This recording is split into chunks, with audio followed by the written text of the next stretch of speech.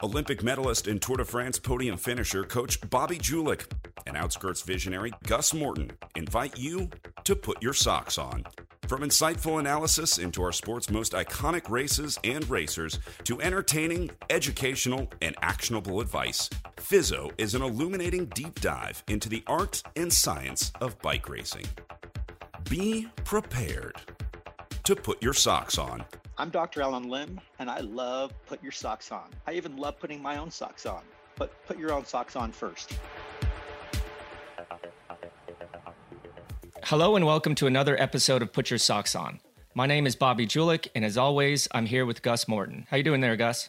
Mate, as always, I'm doing well. I'm really feeling reinvigorated. One day into my 30th year, and things are going really good. So you survived the birthday party last night? I did. It was a very low key night. I knew I had to get on the pod the next day, so I thought I better keep it pretty tame. Nice. So yeah, I had a quiet one, but it was nice. And today, a nice day, long stage. I'm going to give you before we get into the details of it, let's get a bit of the lay of the land as per usual. The stage today started in Belfort, 230 kilometres, plus, as you highlighted yesterday, a 9-kilometre neutral. Longest stage of the tour, and that wasn't including the neutral. Belfort is the stage start for the 31st time. In 2012, Thibaut Pinot won a stage here when he was only 22 years of age, making his debut at the Tour de France. So, a bit of history there for the French. That stage, it started here and it actually went over into Switzerland, so he didn't actually win the stage in that town. Today's stage stays in France, finished in Chalon-sur-Saône. So I don't even know how to pronounce that, but there you go. That was my attempt. Stage, it's the fifth time the stage is finished here. The first, Brian Robinson, the first British rider to win a tour stage, won a stage here. Yeah, so there you go. Interesting note. As we watched the live feed today, Chalon-sur-Saône is the birthplace of Nicephore Niépce, the inventor of photography, who transformed Chalon into the town of the image. So there you go. As we watch the moving image of the race around the world, we can thank him for bringing us the original invention. Very long, very flat stage, 3 categorized climbs, a Cat 4 and a Cat 3. If anyone gets deja vu, this stage finish was the same as Paris-Nice in 2017, albeit 400 metres shorter on that finish there. So, yeah, a little bit of deja vu. And Bobby, why don't we get into it? Actually, before we do though, let's get the sponsor read out of the way. Yeah, time for today's dose of Road ID Tour trivia. Today we're playing for a pair of CD Shot cycling shoes. Today's question: how long is the longest recorded stage in Tour de France history? Go to roadid.com/TDF to answer this question and score a chance to win today's daily prize. As well as one lucky winner will even take home a $10,000 BMC shopping spree. Again, that's roadid.com/TDF.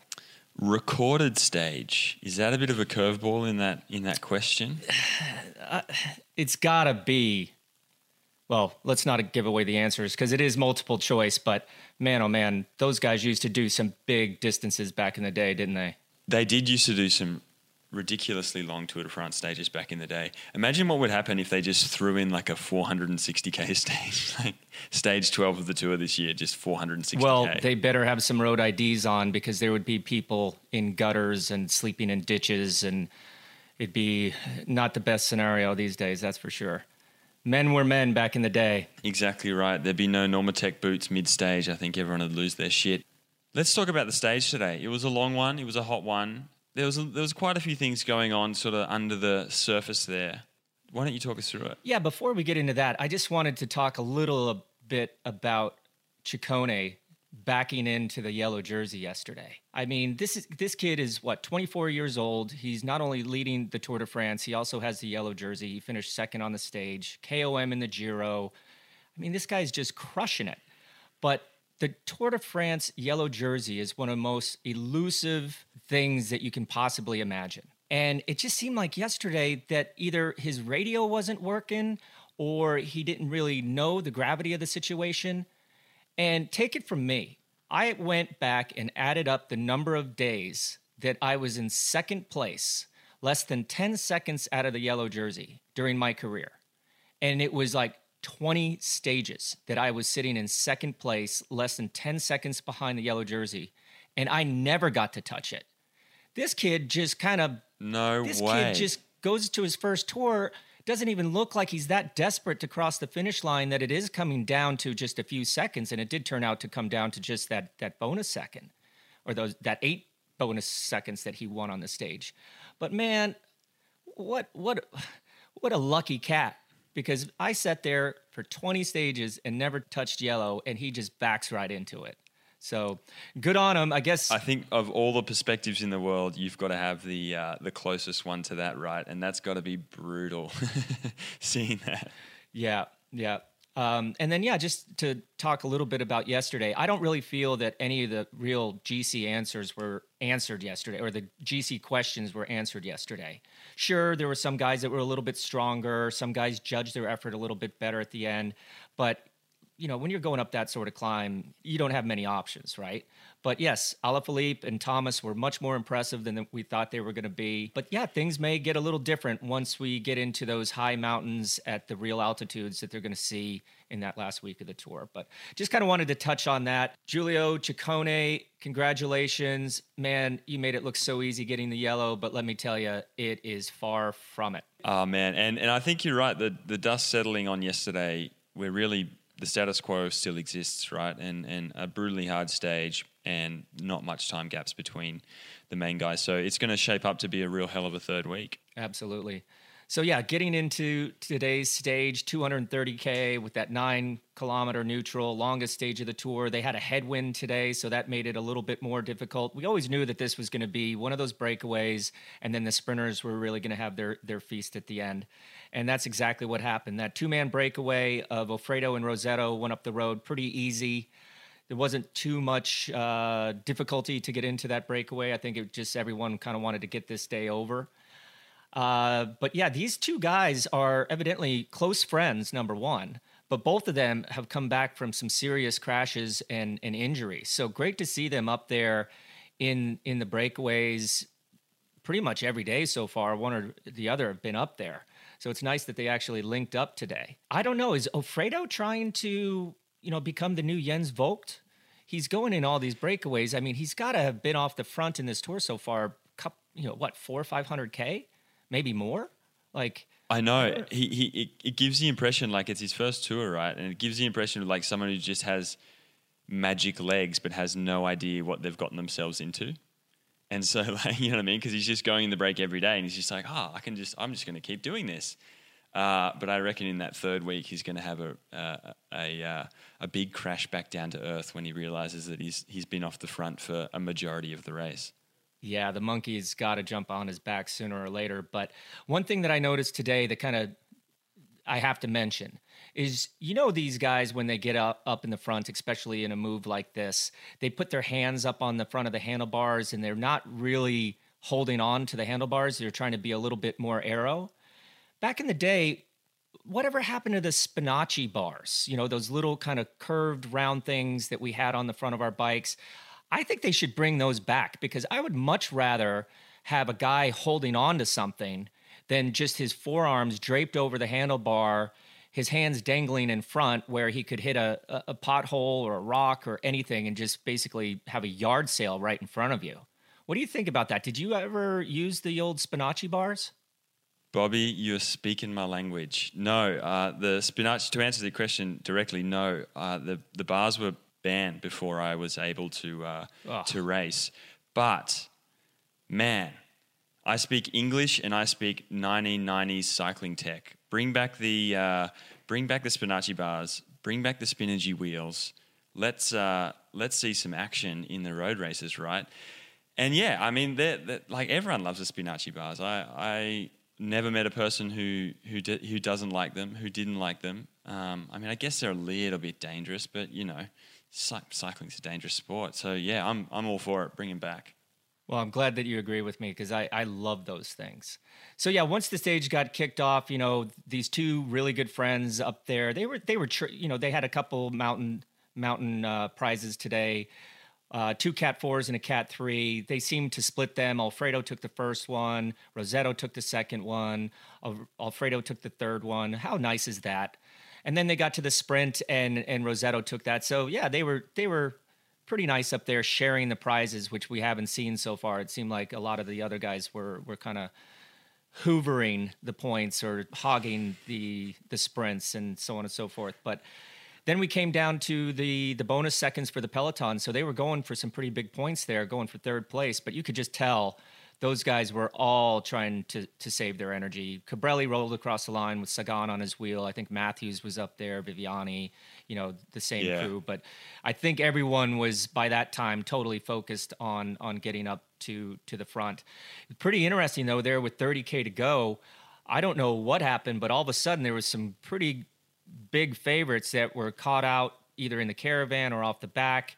Luckily, it slowed down because there was still 30K to go. I don't think anyone was going to drive it for 30K just to put Quintana and Dan Martin in difficulty. But just goes to show you, man, you cannot ever sleep in the Tour de France. Something's always lingering around the corner and always quite dangerous, especially when you're going for GC positions.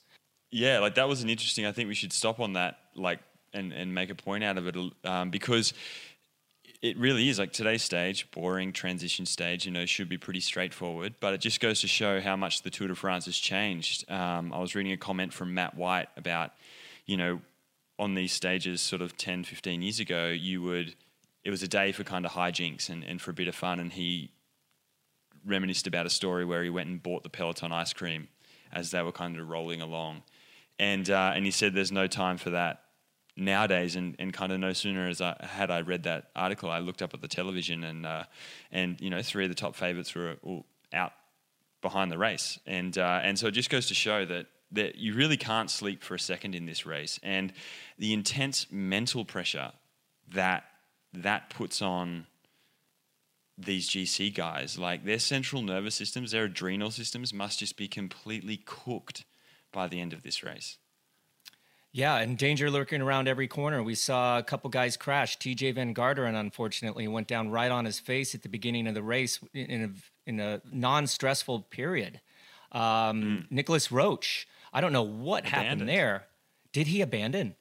He ended up abandoning, yeah, because he rode on, but was just, like he crashed, like he went face first. I don't know, I watched that and rewatched that because they obviously were interested in that on the TV coverage.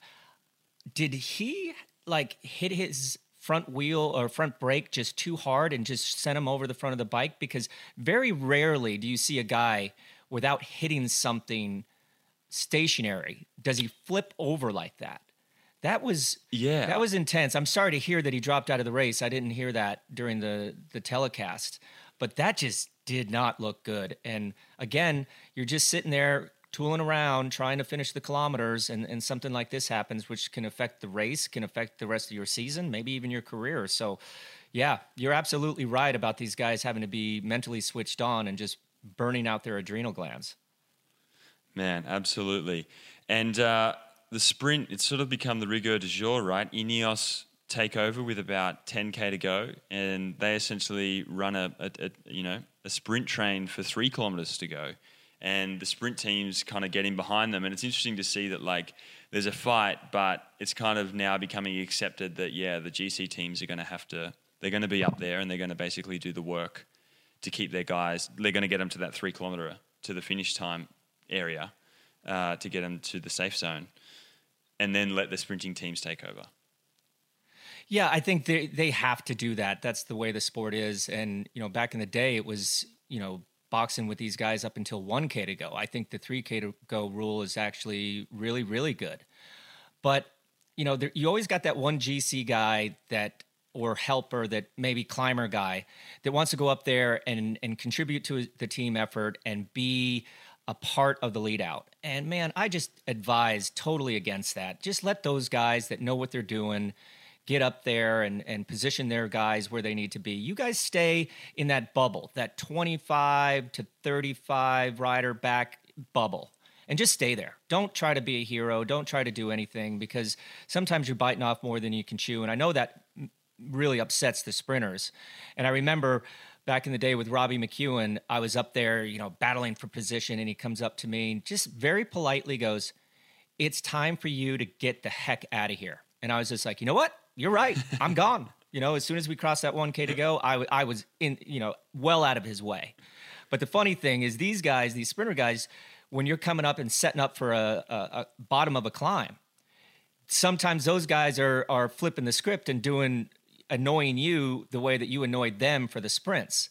So I thought it was pretty funny. One of these days I went up to Robbie and said the same thing in the exact same monotone. "Robbie, it's time for you to get the heck out of here." And he was like, "Yep, you're right." So yeah, we got to, respect what these guys are doing. Let those guys do their lead out. That was pretty impressive sprint royale today. It was, wasn't it? Like the finish it wasn't a dangerous finish, but it was very technical and positioning was super important. There's an interview with Groenewegen partway through the stage prior to the stage, but they aired it partway through the stage where he said, you've got to be in the top 10 coming around that left-hander, that kind of almost a hairpin left-hander with 2Ks to go. And he was inside that. He was fourth or fifth wheel going around there and then drifted back as the quick step, juggernaut came past. It was an exciting finish. Hindsight's 20/20, but you could definitely see that yesterday took a little bit of sap out of a couple of those guys, a couple of those sprinters' legs, right? You could tell that, Groenewegen, the guy that won by just a few millimeters, he pulled the pin pretty early yesterday. Caleb Ewan's been looking after himself. Those guys definitely had that extra gear compared to a guy like Viviani, a guy like Sagan, a guy like Michael Matthews that may have used a few too many matches yesterday to stay in good position, but no sprint is the same. Absolutely no sprint is the same. But you saw, for me, the coolest thing was I saw Jesper Philipsen up there, to lead out his sprinter. I'm sorry, I'm the Norwegian guy. Why am I forgetting his name? Kristoff. And man, Kristoff is a big guy. And everyone that kind of came in to take his wheel, he just gave it up. So he was moving back instead of moving forward. But if he would have been on the wheel and had the juice to stay on the wheel, I think that would have been a very, very good lead out. Because, man, Jesper Philipsen, who's I believe is the youngest guy in the Tour, just launched that from 300 meters. And I think he wound up still getting fifth on the stage. So you can imagine if Kristoff was on his wheel, what could have happened. We saw the quick step duo, Markov and Riccizi, delivering Viviani perfectly to 200 meters to go with Sagan on his wheel. But Groenewegen was back probably about eighth wheel and just launched it with Caleb kind of simultaneously on opposing sides of the road, and they just, like as you said, both had another gear and completely blew the doors off of the other guys to Groenewegen taking the stage by millimeters in the end. Caleb was coming at him really quickly, so yeah, it was an awesome sprint stage. And just remind me, who was your pick to win the stage today? Viviani was my pick. Okay. I thought you picked Groenewegen for some reason. I was really rooting there for Caleb because, I mean, these opportunities to get, sprint opportunities, sprint stages are getting less and less. There's no doubt about that. Exactly right. And he was close. I really thought he was going to get there today. Should we got the superfan waiting. Should we go and have a chat? And he can introduce us to our theme today, which is pre-tour prep and post-stage recovery. Next up, Superfan. Fellas, just being honest here when I say sprint stages don't typically captivate my attention from the couch. I got to say today was a little tough to stay awake until that last 5K. I guess if I had to stare at something for all those kilometers, it could have been worse than Johan Ofredo. Can't imagine having to watch someone like Ilnur Zakarin off the front all day. Yikes. Ofredo looks so good on the bike, though. He's tall, handsome, just oozes class and cool. And then, of course, you got Dylan Groenewegen. He looks like a little mini Andre Greipel. Dude is so built, but handsome. Sorry, Andre. He's got you beat with those baby blues. Anyway, moving on to recovery talk today. Obviously, we saw Groenewegen crash on stage one and then take a few days to come back to top form. But I want to ask you guys, nowadays, the recovery tech has come so far and there are constantly new products available. like Kinesio tape for injuries and Normatec boots for massage. But when you were young and coming up, what were the secrets or products that were shared with you that were real game changers in your recovery? I want to talk old school tech with recovery products. Well, I'll have to take that one then, because I'm a little bit older than newly 30-year-old Gus Morton. So, that just comes down to the people that influenced you when you were young. And like I think I've told the listeners before, my dad was a UPS delivery man, and he was up in Aspen. That was his route, up in Aspen. So he delivered to all the bike shops, all the ski shops, and there's a very European influence up there. So he picked up a lot of tricks, and he used to take me to all my first bike races. And he was one of the first guys to tell me, hey, Bobby, when you're done with a race, don't just stop. Do a little warm down, spin the legs out a little bit, get your heart rate down, dissipate that lactic acid. And I'm just looking at him like, what are you talking about? So he actually said, I don't want you coming back over to the car until you do a lap or two warm down, if it was a criterium, for example. So yeah, we just used to kind of spin around a little bit. But, back then we didn't have all the recovery technology backed by science that we have now, for sure. But one of the coolest things that he suggested that I do, we were in a stage race, I believe it was somewhere in Utah, or my memory is bad on that one. But there was, we were, where we were parked was right by a stream.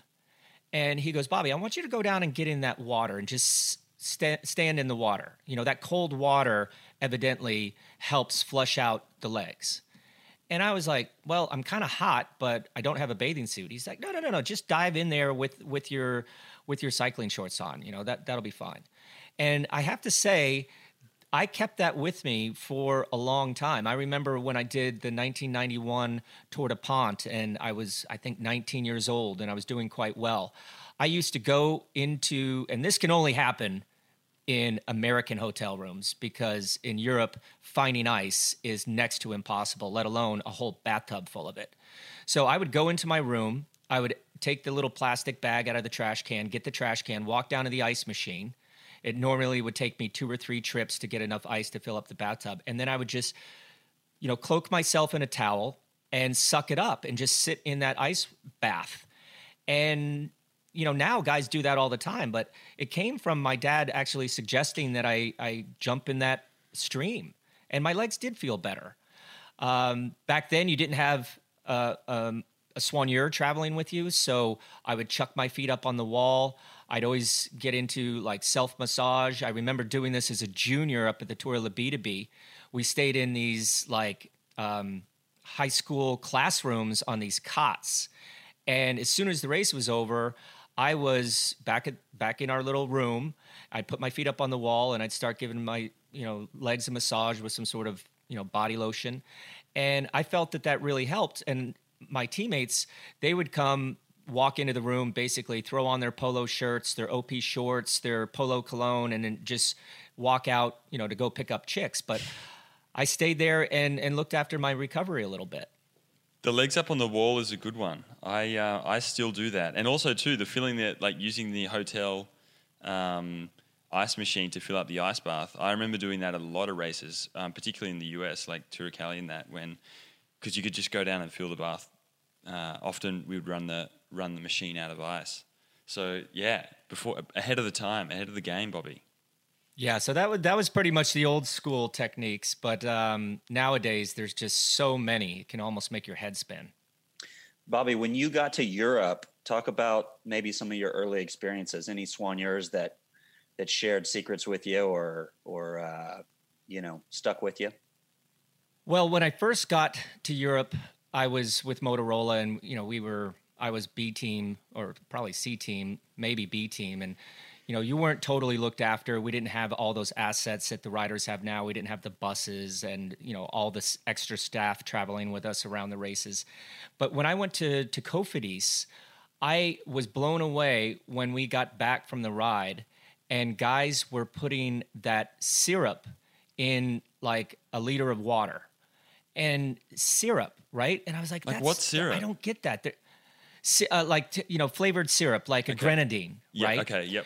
And I'm sitting there with all my stuff from Champion Nutrition. That was Cytomax back in the day. I've got, this for right after the race, this for a little bit further, this right before dinner. So I had all these like little powders and potions and stuff. And these guys were sitting down there sucking down basically glucose syrup. And it just really was a surprise to me. And then on the buffet, it would be like yogurt and maybe like an apple tart. I'm like, man, these guys don't know anything about recovery. And I didn't really either, but I started to kind of come up with these, what worked for me. And what worked for me was having those drinks, my drinks in the bottle. And I'll tell you exactly my recovery technique the year I was podium in the Tour de France in 1998. So I had these energy gels just gels, and they were from a company called Squeezy. I don't even know if Squeezy is around anymore. But I would have one of these, and I would take them once we got to the 50K to go, in the first week of the tour, you're just doing flat stages the whole time. So I'd take one at 50, one at 40, one at 30, one at 10. And then when I crossed the finish line, I would take the other one. And then slam like an Aquarius. That was like my favorite drink, or some, Gatorade type drink. Then I would go back to the bus. I would, change my clothes, and I'd have like a little sachet of like amino acids.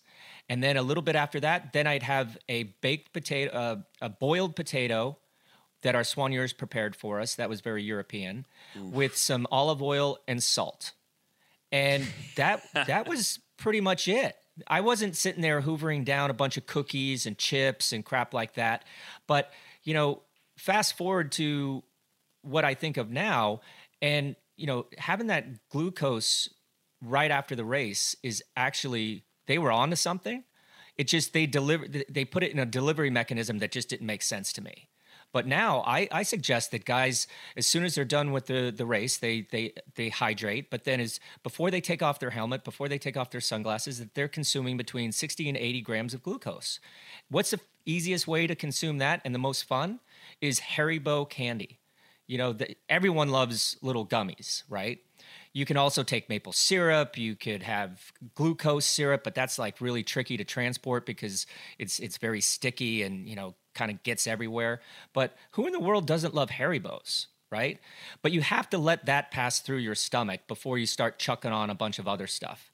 And then 10 to 15 minutes after that, then I would have that post-recovery shake, which people refer to as the protein shake, but really it's like a 4-to-1 carbohydrate to protein mixture. And then that kind of takes off that initial, gosh, I'm starving, I'm just going to eat the first thing that I see. And then yeah, about 20 minutes, 30 minutes after that, then we would have that post-recovery meal, which, nowadays the soigneurs have rice cookers in the bus. They've got all sorts of options, chicken, you got all the sauces. And, then you're having that post-race recovery meal. So I really feel that it has gotten better. But when you look back in history, they were trying to do the same things, but maybe not in such a set protocol as it is now. That's a really interesting point you make there. I think, and Alan Lim, who we've got on the show later on, often talks about this. I'm Dr. Alan Lim, and I love Put Your Socks On. Back in the day, we did a lot of things that were correct. We just didn't know why they were correct, and now science is kind of catching up with a lot of that thinking and practice from back in the day. Should we move on? With that kind of leads us perfectly into kind of talking on prep and recovery. And in a more broad sense, and there was something that was said yesterday, Bobby, by Teo about the first week of the Giro. And we sort of touched on this in the pre-show, you and I, but I find it really interesting. And what it is that he was sort of saying you can put, he felt like he detrained in that first week of the Giro. How do you prepare for a Tour de France or for example, the Giro, where the first stages are all flat and you want to be good at climbing? Well, that kind of boils down to, being in a Grand Tour. You can't always assume that a flat stage is going to be an easy stage. In the Giro this year, yeah, Teo said that he felt like it was super, super easy, but you can't really bank on that happening because anything could transpire. So, yeah, these guys coming into a Grand Tour, a lot of the times they're preparing at altitude. They come down, they do a little bit of intensity training down at sea level to make sure that they get the power back in their legs.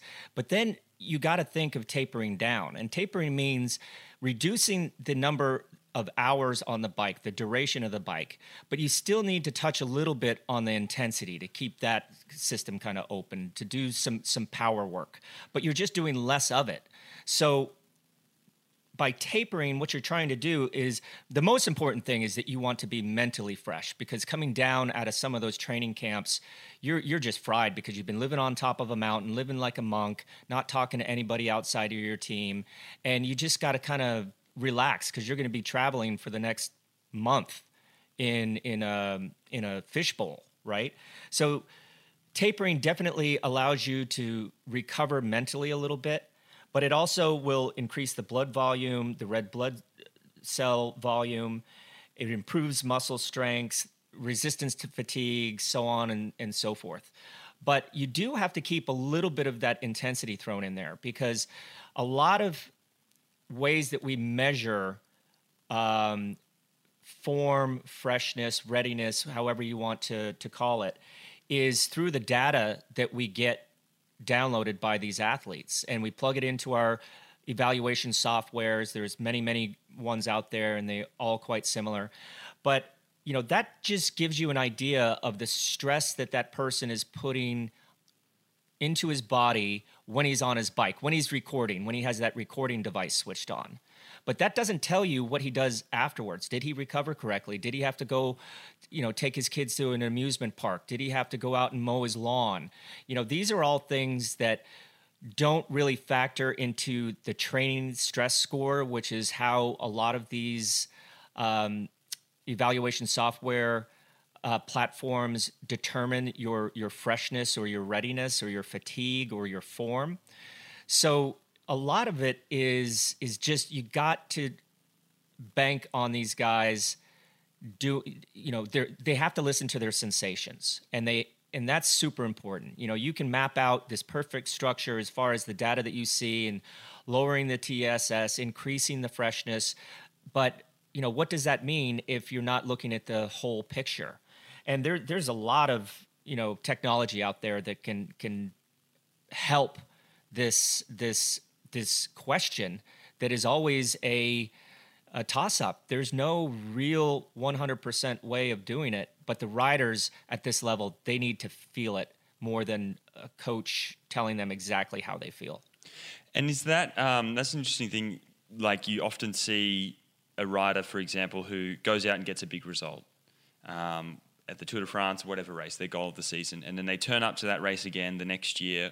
They're targeting it. They seem to be on good form, and then they come apart at the start of the race, and they're sort of like, well, I did the same lead up as last year. We kept all the preparation the same.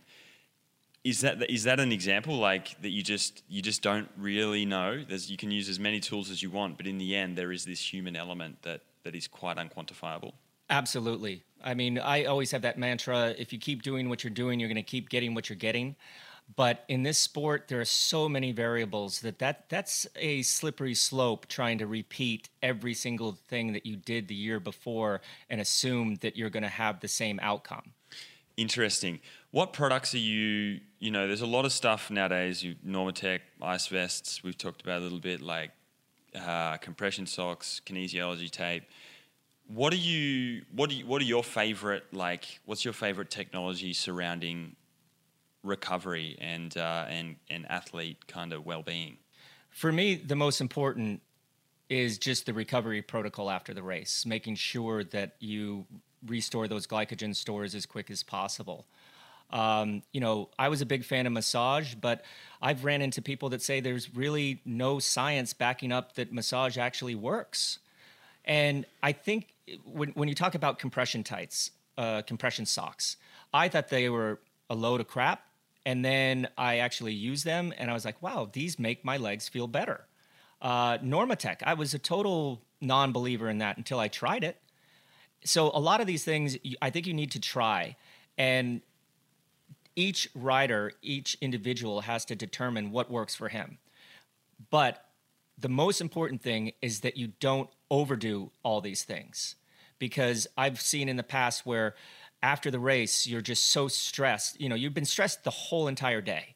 You know, your sympathetic system has been turned on. You need to turn on that parasympathetic system and just relax and recover. But if you're going to the cryotherapy and then to the massage and then to the chiropractor and then to the ice bath, you know, I think that some of them kind of negate each other. But the most important thing for me is that recovery protocol after the race and then just getting into your bed and relaxing. And there's something to be said for that. I've read, going back to talking about massage, you know, I think massage is one of the foundations of professional cycling. It's one of the core parts of it, right?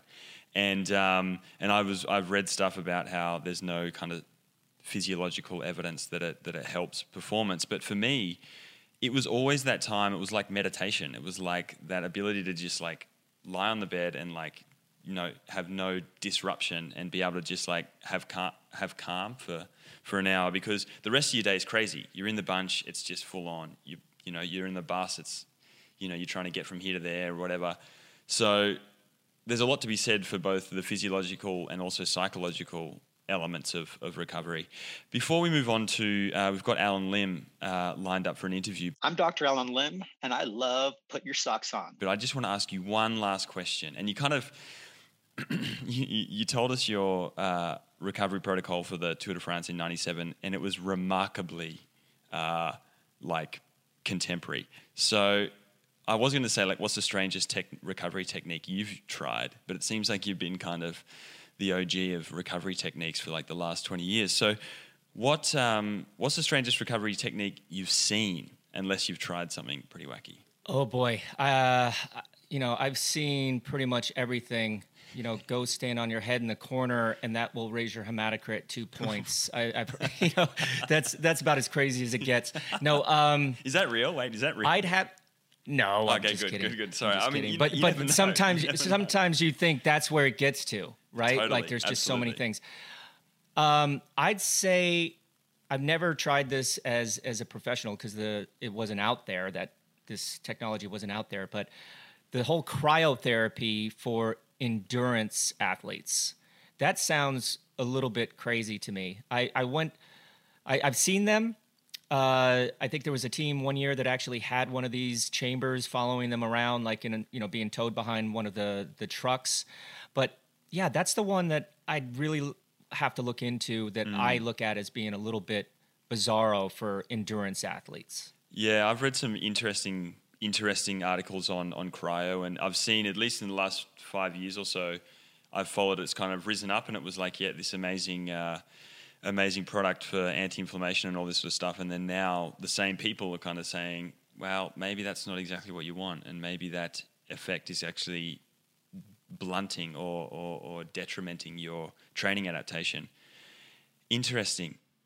So we have Alan Lim, who's here. Al, how you doing? I'm doing good. Can you guys hear me okay? We can. Welcome to the show. Before we get started, I just want to tell the listeners, Alan Lim is a world-renowned sports physiologist and the founder of sports nutrition company Scratch Labs. He is currently in Boulder, but heralds from LA, and then before that, China, I guess. How you doing, man? I'm doing really well. How are you doing? You look good. I love your smile. Yeah. How is it? Yeah. You noticed the tooth? For the listeners out there, right before we started the Tour de France podcast, I was out mountain biking and smashed my face and lost a tooth. And it's going on 2 weeks now, and I still haven't had a chance to replace it. So, well, I'm talking to these guys with a missing tooth. Ow. We're talking today kind of like the pre-tour taper and then the daily recovery protocol. And I thought it would be worthwhile hearing from you, because I know that you were with TJ Van Garderen and Mike Woods and a few other guys up in the mountains immediately pre-tour. I was kind of interested to hear, like, what was that camp looking like, and then how was that run down into the tour and to the start of the race? What did that kind of look like for those guys? Yeah, I mean, setting up for the tour is a bit complicated because you're trying to balance both race load with training load. And there's still this argument about whether or not you go in with really specific training load and kind of not worry about the racing, or if the racing is important, et cetera, all that sort of stuff. And everyone's got different strategies. In the case of Woods and TJ, they both did the Dauphiné, and that was good training load. And then they needed to recover from it, right? Some athletes, like Dan Martin, he took the approach of he did the Dauphiné and then he went straight into high altitude recon mountain camp, right, in the Alps. And so you got different approaches. You can say like, hey, I'm going to add on training load to the race load and try to make a kind of a longer event out of it, or you can do what these guys did, which was basically rest a little bit after the Dauphiné and then start training again. And when they started training again, we did that training up at Andorra. We were at a pretty high elevation up in Soldu, but I don't think that the altitude really had much of an effect. It was really about just getting into that cool, crisp mountain air, being relaxed and being in the terrain, that these guys are going to face in the tour, and challenging them with a ton of climbing. So we essentially started out with, 2 just moderate days, just a lot of volume of climbing. There's no other choice in Andorra. Took a rest days, and then we did a 3-day block, pretty hard each day, progressively, more intense, more specificity. We added, an e-bike to the training mix instead of using a scooter to motor pace the guys. We used e-bike, and the idea there was that it's a lot easier to feather. It's a lot easier to control. You get all the same benefits of motor pacing, except you don't screw these guys or surge too hard on them, especially when you're in the mountains. So whereas a scooter is really good for motor pacing on flat and rolly terrain, it doesn't really work well in the mountains. And in the mountains, these teams are so strong now, like Ineos is so strong that effectively, the draft still matters and that speed still matters. And, being able to adapt to getting yourself drugged, up and down these mountains is still really key in terms of specificity. After Andorra, took another day off, came back down to Girona, did some 2 days of super high intensity, lower volume with team time trial training, which was again super specific.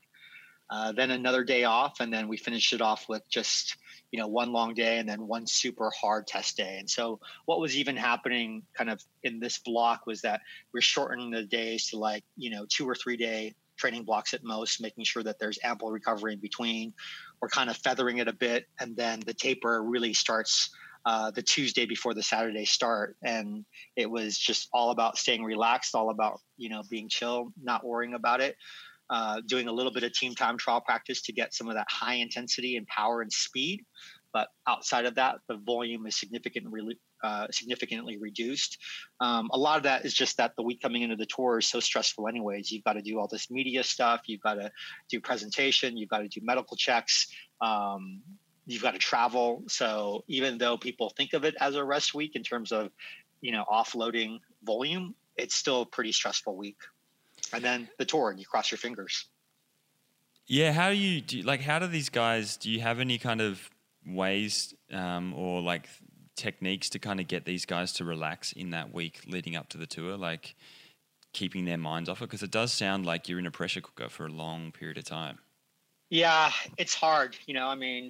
I always employ this technique that Lori Ventura uses for her 5 kids. It's called the HALT technique. It stands for hungry, angry, lonely, tired. And you just pay attention like, hey, dude, why are you being such a little ass right now? Are you hungry? Are you angry about something? Can we talk it out? Are you lonely? Do you need a hug? Are you tired? Can we just tuck you into bed and read you a little book? I mean, it gets to the point where you're literally like regressing, right, to taking care of, a very delicate child, if you will. But it's just, common sense and being human. Sometimes it requires a slap in the face. Sometimes it requires a pat in the back. And moving on to to the racing itself, and yesterday's mountain stage was the first real test and an absolutely brutal day, right? Yeah. Recovery post-stage, like Bobby outlined earlier on the show, which you wouldn't have heard, but he outlined his kind of recovery protocol, and it was really minute-to-minute specific. And I kind of wanted to like expand on that a little bit, which I didn't get the chance to ask Bobby, but like how important is timing post stage for any form of the recovery, be it food or be it massage, Normatec? I don't know. What's that protocol looking like, and what's the timing like? Yeah, the timing is everything. You got to have a schedule. You got to have a system. It's got to be repeatable every single day, because it's not just something that the riders execute. It's something that the staff executes, right? And so this is a whole team dynamic, and everything is so highly orchestrated, right? So there's not a lot of room to be kind of spontaneous and decide that you're going to try a different technique on one day versus the other. But I would say that depending upon who you are as a rider and depending upon the stage, it even begins when you're still on the bicycle, right? Like if you know that you need some rest and you're going to have a hard day the next day, let's say you're a domestique, you're probably going to ride the gruppetto in. And at that time, you're going to start to, consume a lot of simple sugars and a lot of food and just start the recovery process then. Professional cyclists are unique because they're the only athletes who are so conditioned that they can actually restore glycogen while they're still exercising, right? And so I always tell guys, like, look, if you're already in the gruppetto, you got to start the recovery process then. Or some days you might actually decide that if it's a flat stage and you're coming in the last hour, you're going to start to, chow on a bunch of food. And at least that food you intake goes specifically to the working muscles. Then it's getting back on the bus. And I think that one of the things that's most overlooked is changing the temperature, right? Like you're so hot after these stages, even if it's cool. So taking a shower on the team bus, most of these guys will just take a cold shower because they're so hot, and that reduces their body temperature. If you're not able to reduce body temperature, then you always stay in this catabolic state where you're breaking yourself down. You can't transfer into this, anabolic or rebuilding phase. So cool shower. Hydration is obviously important. So you got to get, an ample amount of fluid, potentially salty, sweet fluid in. So you'll see guys drink a lot of Cokes, a lot of sodas at this point. A 10% sugar solution is fine. The simple sugars for these guys are fine because it causes a big insulin spike, which is anabolic, and, it helps to push all that sugar right back into muscle where it's used as glycogen. That being said, the guys also do take on a protein drink on the bus, and then they'll get most of their carbohydrates through food, a simple meal.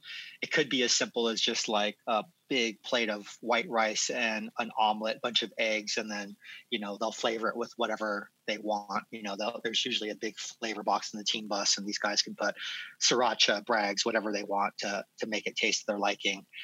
Then there's a transfer. You never know how long that's going to be. And so, the guys are, usually like in their Normatecs at that point. They're doing compression. They each have their own like captain's chairs. They're pretty relaxed. They're chilling out. They're listening to music.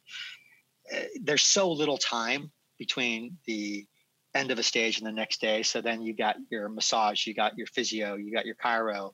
But most importantly, you've got another, meal, team dinner. Hopefully it's not too late. And then you've got sleep, and sleep is ultimately everything, right? And if you can get a great night's sleep, then hopefully you're good to go, or at least you've done everything that you could. And probably the most difficult thing about sleeping during the tour is that you're in inconsistent accommodations, and a lot of those accommodations don't have air conditioning. And if it's hot while you're trying to go to bed, oh my God, that's a bad situation. Interesting. So there's a lot that goes into it, and there's a lot that's out of everyone's control, which I don't think. Yeah, I mean, like a lot of, I think, listeners will have heard that people complain about hotels or that there's no aircon and that sort of stuff, but you don't really take into account the stress of a transfer. All of just the little things you have to do. Hey, Alan. Yeah, I have one question. There's the new fad with that bicarb gel. From numerous companies produce it. I was just wondering, with your experience, does this work? Is it backed by science? Have you tried this with your athletes? And if so, do they like it? I would say that the science isn't vetted yet. The proposition is that you've got something that can open up a pore big enough to get bicarb through, and certainly you can get things across the skin. There are a lot of applications for transdermal medications. Whether or not you can get enough that you can actually change acid base, especially if you're looking at the gram amount, that's probably negligible. And so you're maybe banking on some other effect potentially with recovery with that small amount of bicarb going in. That being said, science isn't vetted yet. It takes a lot of work, a lot of time to get the science right. My experience with the athletes I've worked with is hit or miss. Ultimately, when it comes to performance, you've got to consider yourself an N of one. And if it works for you, then great. If it doesn't work for you, then no worries. And so what I tend to encourage people to do is try it for yourself, because the problem with a lot of sports science research is that things end up being about an average, and averages don't really matter when you're trying to change or affect an individual performance. And so everybody has to be their own, scientific experiment, if you will. I can definitely say that until the science is there for me, that I remain skeptical, and anecdotally, there's not enough there that breaks through what I call the noise. And the noise is that there are so many potential factors that might be affecting somebody's performance, and athletes are throwing the kitchen sink at that kind of performance equation. So there's a lot of noise there. You're never really sure if one thing is better than another thing or actually causing the effect. And so when things do work and things are able to break through the noise, then you've got something. But this is, for me, still part of the static, and that might be different for other people. It may, actually really, really be the critical thing for someone. So you got to just try it yourself. I agree. So I answered earlier in the show what my strangest recovery technique that I used or even heard of was all about. And I'd be interested, because you have such a massive experience and have worked with so many top athletes. What is the craziest thing that you've come across? Well, I think maybe the craziest thing, the coolest thing that I've ever come across, and it was kind of crazy because it was a little bizarre, but we were dealing with this issue of hot hotel rooms, right? And how do you get someone to fall asleep in a hot hotel room? And one thing that is known in the sleep physiology world is that you can't fall asleep unless you're able to shunt heat from your core out to the periphery. And so part of the falling asleep process is to be able to let go of heat, or your body lets go of heat as you're falling asleep. And so if you can't let go of that heat, you're basically screwed. It's really difficult to fall asleep. And so we had borrowed this equipment from a company called Cincinnati Sub-Zero, and they make equipment that thermoregulates people when they're in the operating room. It's used by anesthesiologists. It says what happens when you're under anesthesia is that your body loses its ability to thermoregulate. And so they have these like heating pads that they can change the temperature of, and these head wraps connected to these refrigerated units that can change temperature, and it flows water across, this, kind of membrane so that you can control body temp. And the first time we used it, we used this head wrap. It was like the 2008 Tour de France. I put it on David Miller, and he was on the massage table, and I just wanted to check it out. And I put this thing on his head. I turned it on, and as soon as we turned it on, like, he instantly fell asleep. It was like turning a machine off. It was the craziest thing I've ever seen. And we did this with basically every single rider. And every time we did this with a rider, they just fall asleep. And so for me, especially looking at how high their body temperatures are after a long day, especially if it's a hot day, being able to like suddenly reduce body temp in a way that isn't intrusive, like going in a cool tub or taking a shower or whatnot. If you can cool body temp in a way that's not intrusive, and you can get athletes to turn off and sleep, that's an incredible recovery tool. Yeah, that's probably the coolest, weirdest, most interesting thing. These units, though, are freaking expensive, and we borrowed the unit, and the team wasn't willing to invest in buying them. Plus, they're big and blah blah blah blah blah. So it's not always pragmatic, right? Yeah, dude, that is epic. Yeah, it was a dropping the knowledge. Yeah, but sleep. Once for Lance, we built an air conditioning system. It was basically a whole lattice structure of bowls stacked on top of each other with ice in each of the bowls, with a fan blowing across the ice. So that was our erector set cooling technique. Nice. Got to do what you got to do. Al, thank you so much. welcome, Always guys. a pleasure talking. Thank you, Alan. I love what you guys are doing with Put Your Socks On. Great job. Keep it up. Cheers, man. Thank you so much. Take care. There you go, ladies and gentlemen. Dr. Alan Lim, an absolute legend of the sport, and some really interesting stuff there. Some stuff that I'd never heard of. That the cooling system. I wish I had had that. I mean, not that it would have done me any good, but I just want a good night's sleep every now and then, you know? And, you know, David Miller is one of those guys that's constantly pinging. To get him to basically fall asleep instantly, I wish I would have had one of those when my kids were younger, right? Just get him, go to sleep. Here, put this thing on your head. Over. It would have been great. Exactly. You just need the insider knowledge. Should we touch really quickly on tomorrow's stage before we wrap the show up? Sure. Yeah, tomorrow. Stage 8 from Mâcon to Saint-Étienne, 199 kilometers with a 7.3 neutral start. You know, Saint-Étienne is a tricky place to finish. I mean, any race that you go into, when you see Saint-Étienne as the finish line, you know, you got to be ready because it's a really unique area, a really unique part of France. So you know there's going to be some stuff that just kind of pops up. A very lumpy stage. They're up and down all day long. When you add it up, there's like 3,700 meters of climbing.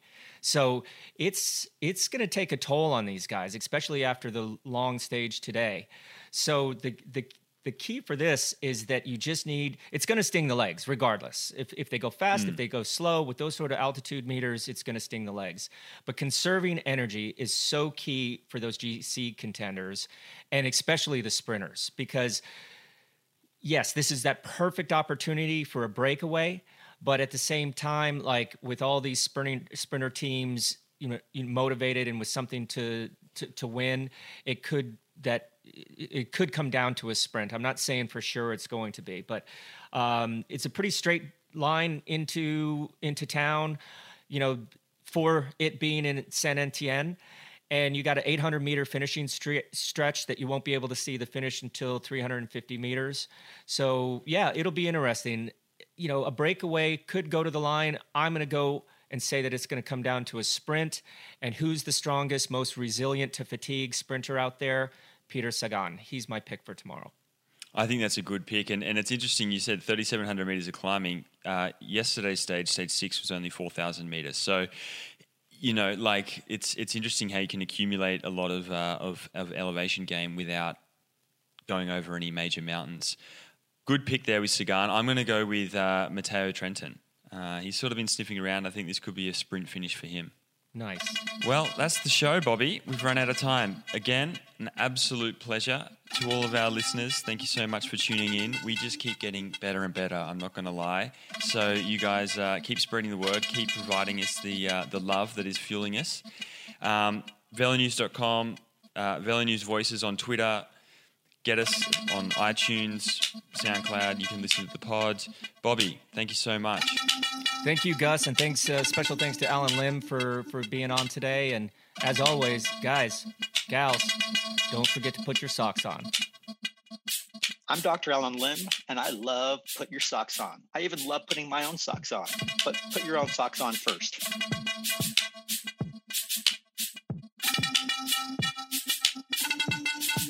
For a very limited time, if you use coupon code TDF at roadid.com, you'll score $5 off on that one piece of gear that no cyclist should ever ride without again.